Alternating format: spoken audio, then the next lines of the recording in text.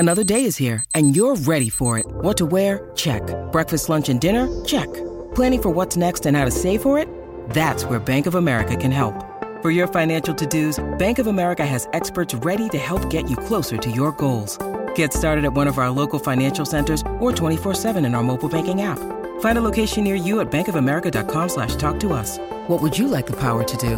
Mobile banking requires downloading the app and is only available for select devices. Message and data rates may apply. Bank of America N.A., member FDIC. What's going on, everyone? It's Taylor Kyles here for CLNS Media.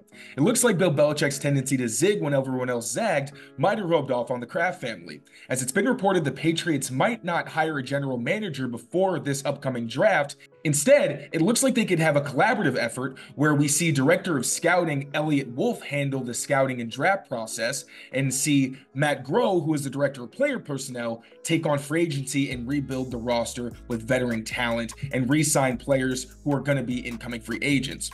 Now, I do acknowledge that this is a very unorthodox process. There's already been some outrage online, and I completely understand why. This is a very weird process, but it's not unprecedented, as we did see the same thing happen during a changing of regimes with the Buffalo Bills in recent history.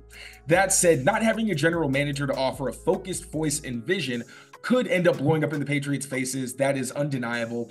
But Robert Kraft is showing a lot of faith in his homegrown talent. Gerard Mayo is the first Black coach in team history and the youngest coach in the NFL, which is obviously something that's going to draw a lot of speculation within his first year with the team. Additionally, Elliott Wolf and Matt Groh have been on Belichick's staff for a while and seen how he works, but like Mayo, they may have their own vision for the future, as it's been reported in several stories since around the end of the Belichick era that Belichick was making decisions that directly went in conflict with what a lot of people on his staff actually wanted.